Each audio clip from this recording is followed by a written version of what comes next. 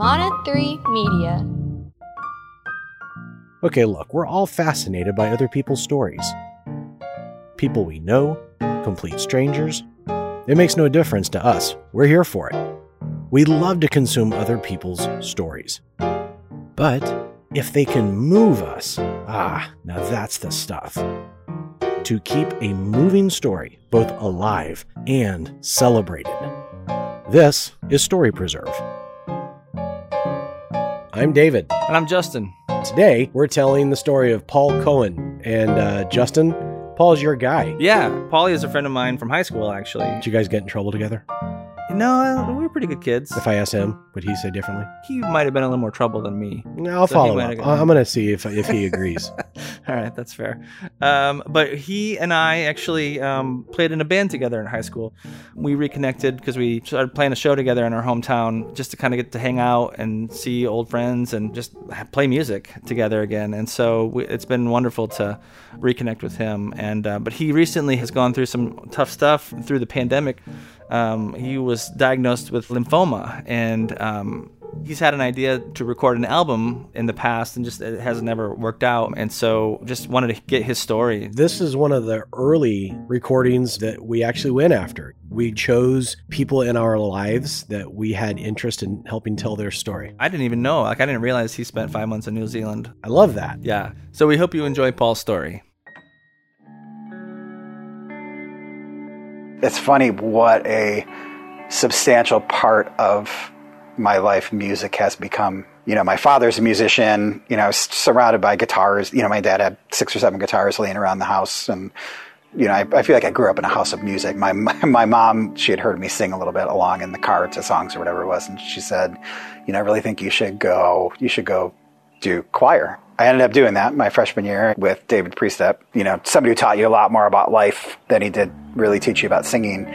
We traveled. We went and saw musicals in Toronto, and we went to New York City, and, we got to sing, and we went to Broadway. And I think I found myself in all these leadership positions in my life, through work.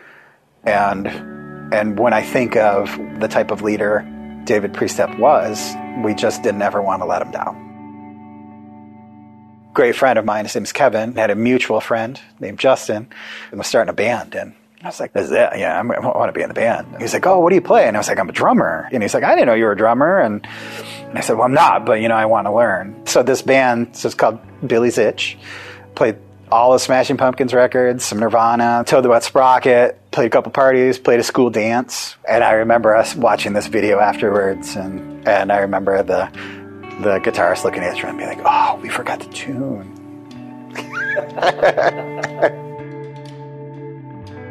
I went to Central Michigan University, and I feel like all of a sudden I was embraced with community.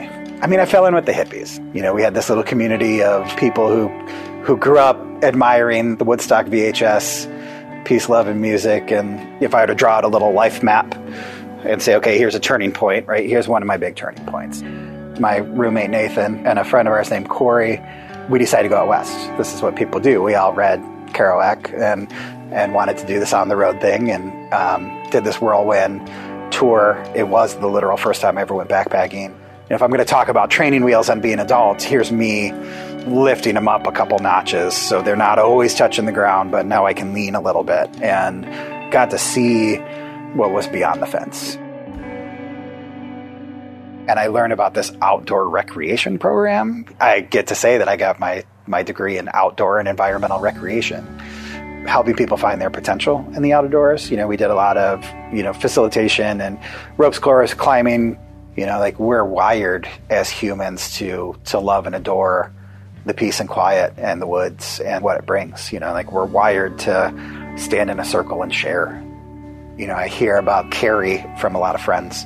Next to the library at the university, there's this kind of little grassy knoll, and I finally met this girl and just was pretty enamored with her immediately. She's just a magnetic, really cool gal. And so Carrie's in this outdoor program as well. I feel like my collegiate university experience gave me this ability to love a little bit deeper, to be a little more open, to be vulnerable, to see the love I see in the world. And then it also brought me the love of my life, right? There's nothing better that's ever happened to me than meeting Carrie. I'm thinking of my senior year. I am involved in this band, Professor Marvel and the Fourth Quadrant, a 10-piece funk band.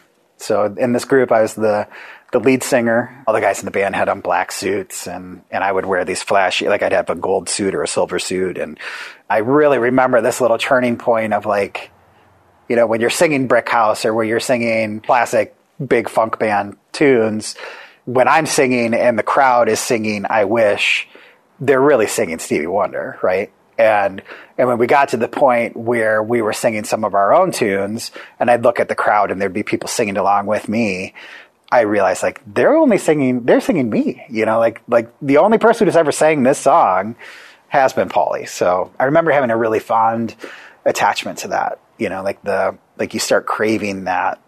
I don't think that any of us really looked at it with like, yeah, we have the potential to be really big and famous with this. But I think we all got closer to like, but wouldn't it be nice if we could? And I realized as I'm nearing graduation that I don't have any clue of anything going on. You know, I've got this band, I've got an outdoor rec degree. I don't really want to, I can't go be a backcountry guide while trying to be in this band. And, you know, I don't want to break up with my girlfriend. And so this band is all moving to Detroit. Changed everything about my life in one go. Like I graduated school, you know, quit this band. I sold and bought a different car. And I moved up north. I moved to Petoskey because Carrie had found a gig in Petoskey. Between us, we had $2,000, and we were filthy rich, right? We were like, we've got all this money. Like, why don't we travel? We were on the road for about 2 months in her Toyota Corolla. Went up through Vancouver Island, up and down the coast. We were playing Frisbee on the beach in Oregon, and I convinced Carrie to check out this town that we had heard was really cool called Ketchum, Idaho. Got in the car, drove up to Ketchum. I remember when we were pulling in town, I'm like, oh, Carrie, I think there's a ski hill. And then we find out it's just like, like the first destination resort ever invented. Like the only reason people know of Ketchum is because of skiing. We had just heard it was a fun town. It's just this really magical experience for us. And we were sleeping in a tent and we were freezing. And I went into a ski shop right when we pulled into town, being friendly, chatted up the owner. And the guy said, hey, do you want a job? We made a hard phone call to our parents that this wasn't just a trip anymore, but we were going to move out west. And I think it took us about 2 weeks to find a furnished studio apartment. And then I talked a guy into letting us rent this little cabin on a creek. And then there's this river that ran right through. And we got our dog, George, our golden retriever. So I took her up on this mountain pass, and heart beating out of my chest, I got down on one knee and asked her to marry me. And she said, yeah, of course. And so we got married. We had a destination wedding in Kalamazoo, Michigan. And we had packed up. We had sold everything from Ketchum. We spent 2 weeks in Fiji. And then we flew down to Auckland in New Zealand and spent 5 months and did the van life thing, traveling around New Zealand. We still had this bug in our ear that we wanted to change the world and wanted to start this nonprofit, wanted to start this program centered somewhat around sustainability and somewhat around personal development and, you know, how do you leverage the outdoors to discover your potential? And that pulled us to Vermont. Had some mild success, but at this point, it was right as the big recession hit. And so starting a nonprofit and trying to get people to donate and trying to run nonprofit world just doesn't work very well. And we missed our family, and Vermont was really expensive, and kept thinking about Michigan. And I feel like in that moment, we were like, well, not only do we need to be back in Michigan with our family, but let's start one.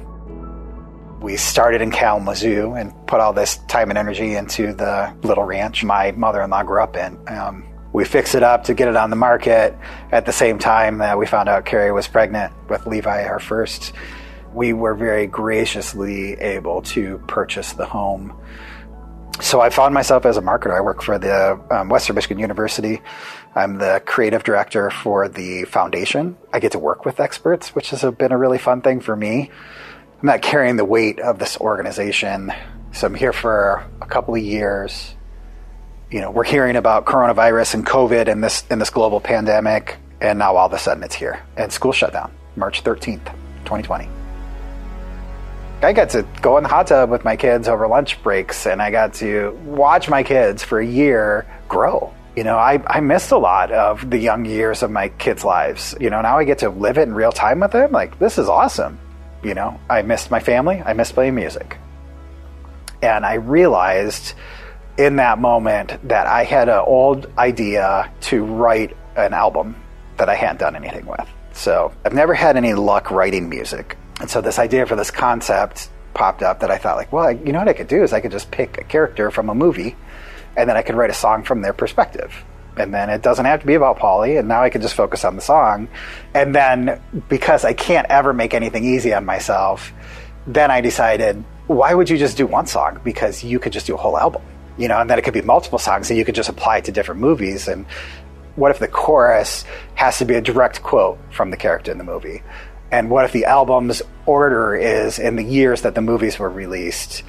And mind you, at this point, like, I've never written a song, so it promptly meant that it went nowhere. I think one of the cool things about when COVID hit, like, I remember hearing about, what do you do with this extra time on your hands? And so kind of applying that concept to me here all these years later, I couldn't ever get that project to work before.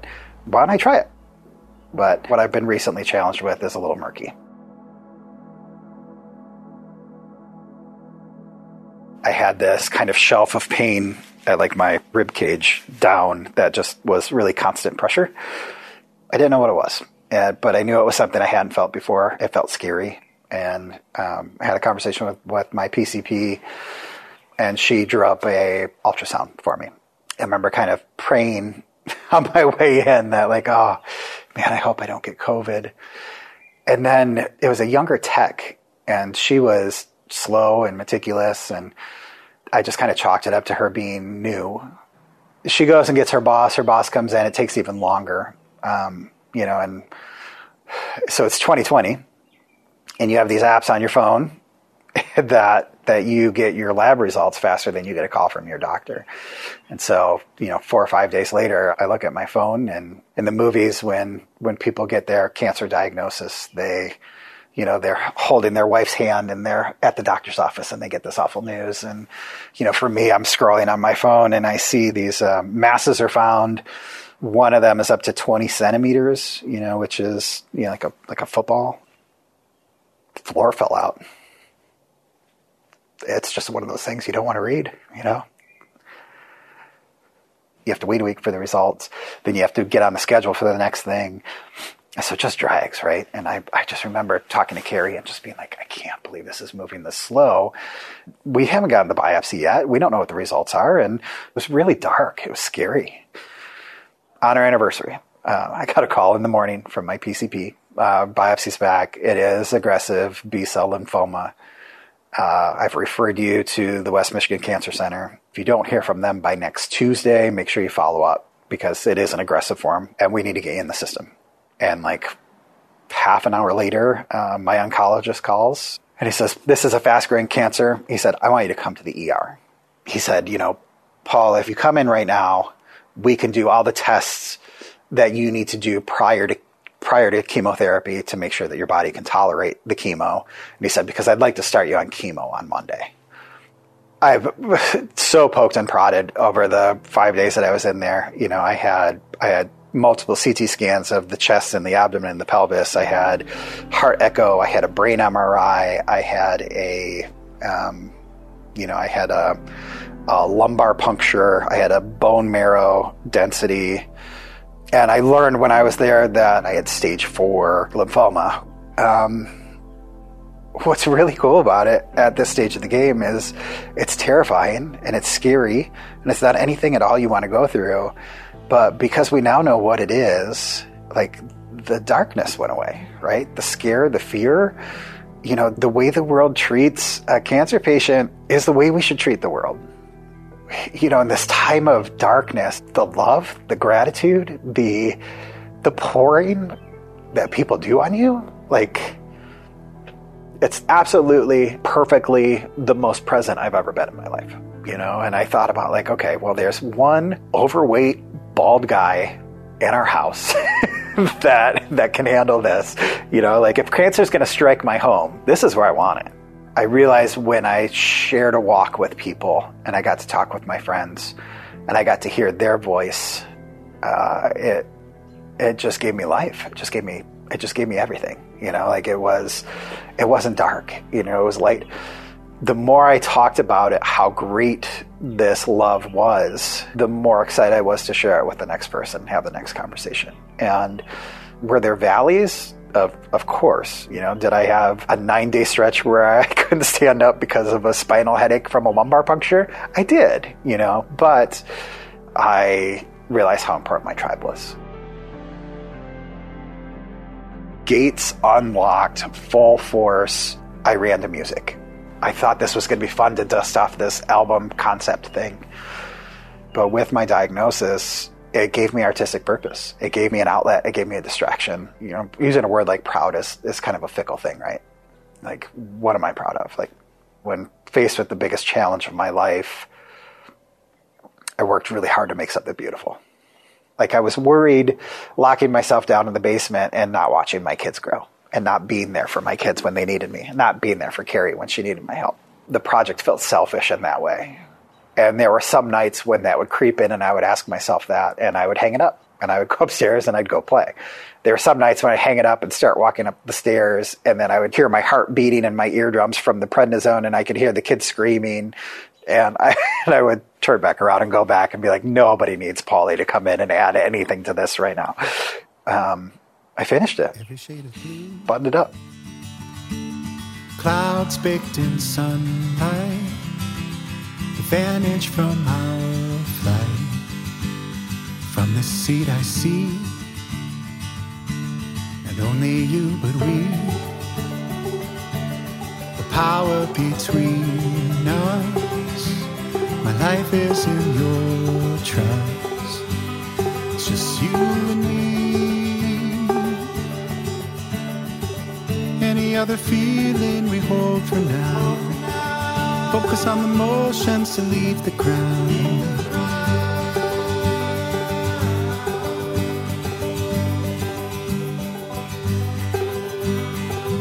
Any other questions before we go? Radio ahead just to let them know.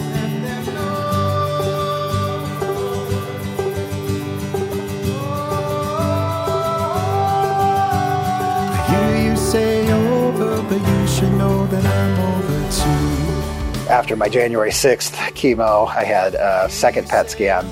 So a few weeks after that, I go in for another biopsy, and it was cancer-free. And I just exploded.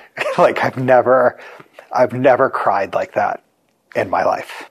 I mean, it was ugly. I'm glad nobody was watching me. Because I just sobbed. It sobbed and sobbed. And, my victory lap has been compressed to some degree. There's fear in my veins as I sit here. I do have abdominal pain right now, which has been pretty scary this week. If I worry about it too much, I'm going to go through it twice. The likelihood of getting good news is even higher, I think. It's about meeting the world with what you want it to be.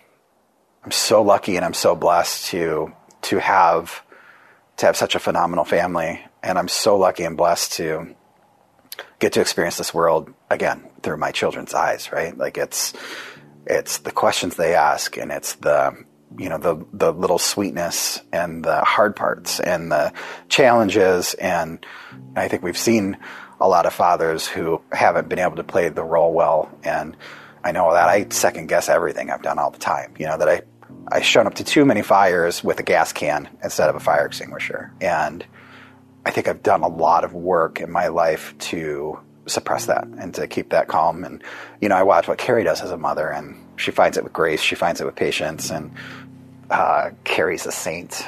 I got so lucky to marry that woman. It's amazing to love something as deeply as the way I love my children. Like thinking about Levi, like the kid who made me a dad. He's just brilliant, a reader. A couple nights ago, we got in the hot tub, just he and I, and all of a sudden we're talking about time travel and black holes and, all this interstellar space stuff. And, we're talking about Stephen Hawking and physics and, like he's just really scientifically minded and really curious there. I think Eva and I have something really special, and You know, like, again, she's my baby. She's sweet. She hugs you with every atom in her body. You know, like, she latches onto you and just, you know, talking about Carrie buckling down, like, it's the way that Eva hugs. You know, she holds you like a baby monkey on the mother crawling through the jungle. You know, like, it's like she's holding on for dear life. You know, as parents, we're trying to equip our children to face the world a little differently than how I think we were raised. And I know from how my parents were raised and my grandparents were raised. And getting a chance to be interviewed like this, I don't have a way to say to my children what they mean to me, how much they mean to me. You know, if they get to watch this 30 years from now, you know, I think I just need them to hear that I've had a really blessed, fun, amazing life. And I've been really proud of all the adventure. I've been proud of all the laughs. What I'm most proud of is them. Well, there you have it. When you meet Paul, you feel like you're fast friends with him, because of his personality. And then his outlook on life through this cancer diagnosis, which was light and love, you know, going through something so scary and dark. But to have that perspective is highly attractive. Story Preserve has these ideas that we kind of want to live by. And the one that we want to share with you all today is that nothing in life is wasted, right? There's nothing in your life story that is mundane or trivial, or even just limited to a memory or a regret. No, but even in those moments, like there's opportunity for growth. There's opportunity for reflection. Yeah, nothing in life is wasted. It's all usable. I agree with that. So that was Paul Cohen's story. We hope that you enjoyed it. And until next time, just remember, a story told is a life lived. We hope you enjoyed the show. Check us out on social media. Go to Instagram at story_preserve. And you can also go to our website and watch some of our highlights. That's storypreserve.org. And ask yourself, what story do I want to tell with my life? Maybe we can help you with that, because we would love to help you articulate your story. And don't forget, click subscribe, tell a friend about us, keep listening, and you're going to love the next one.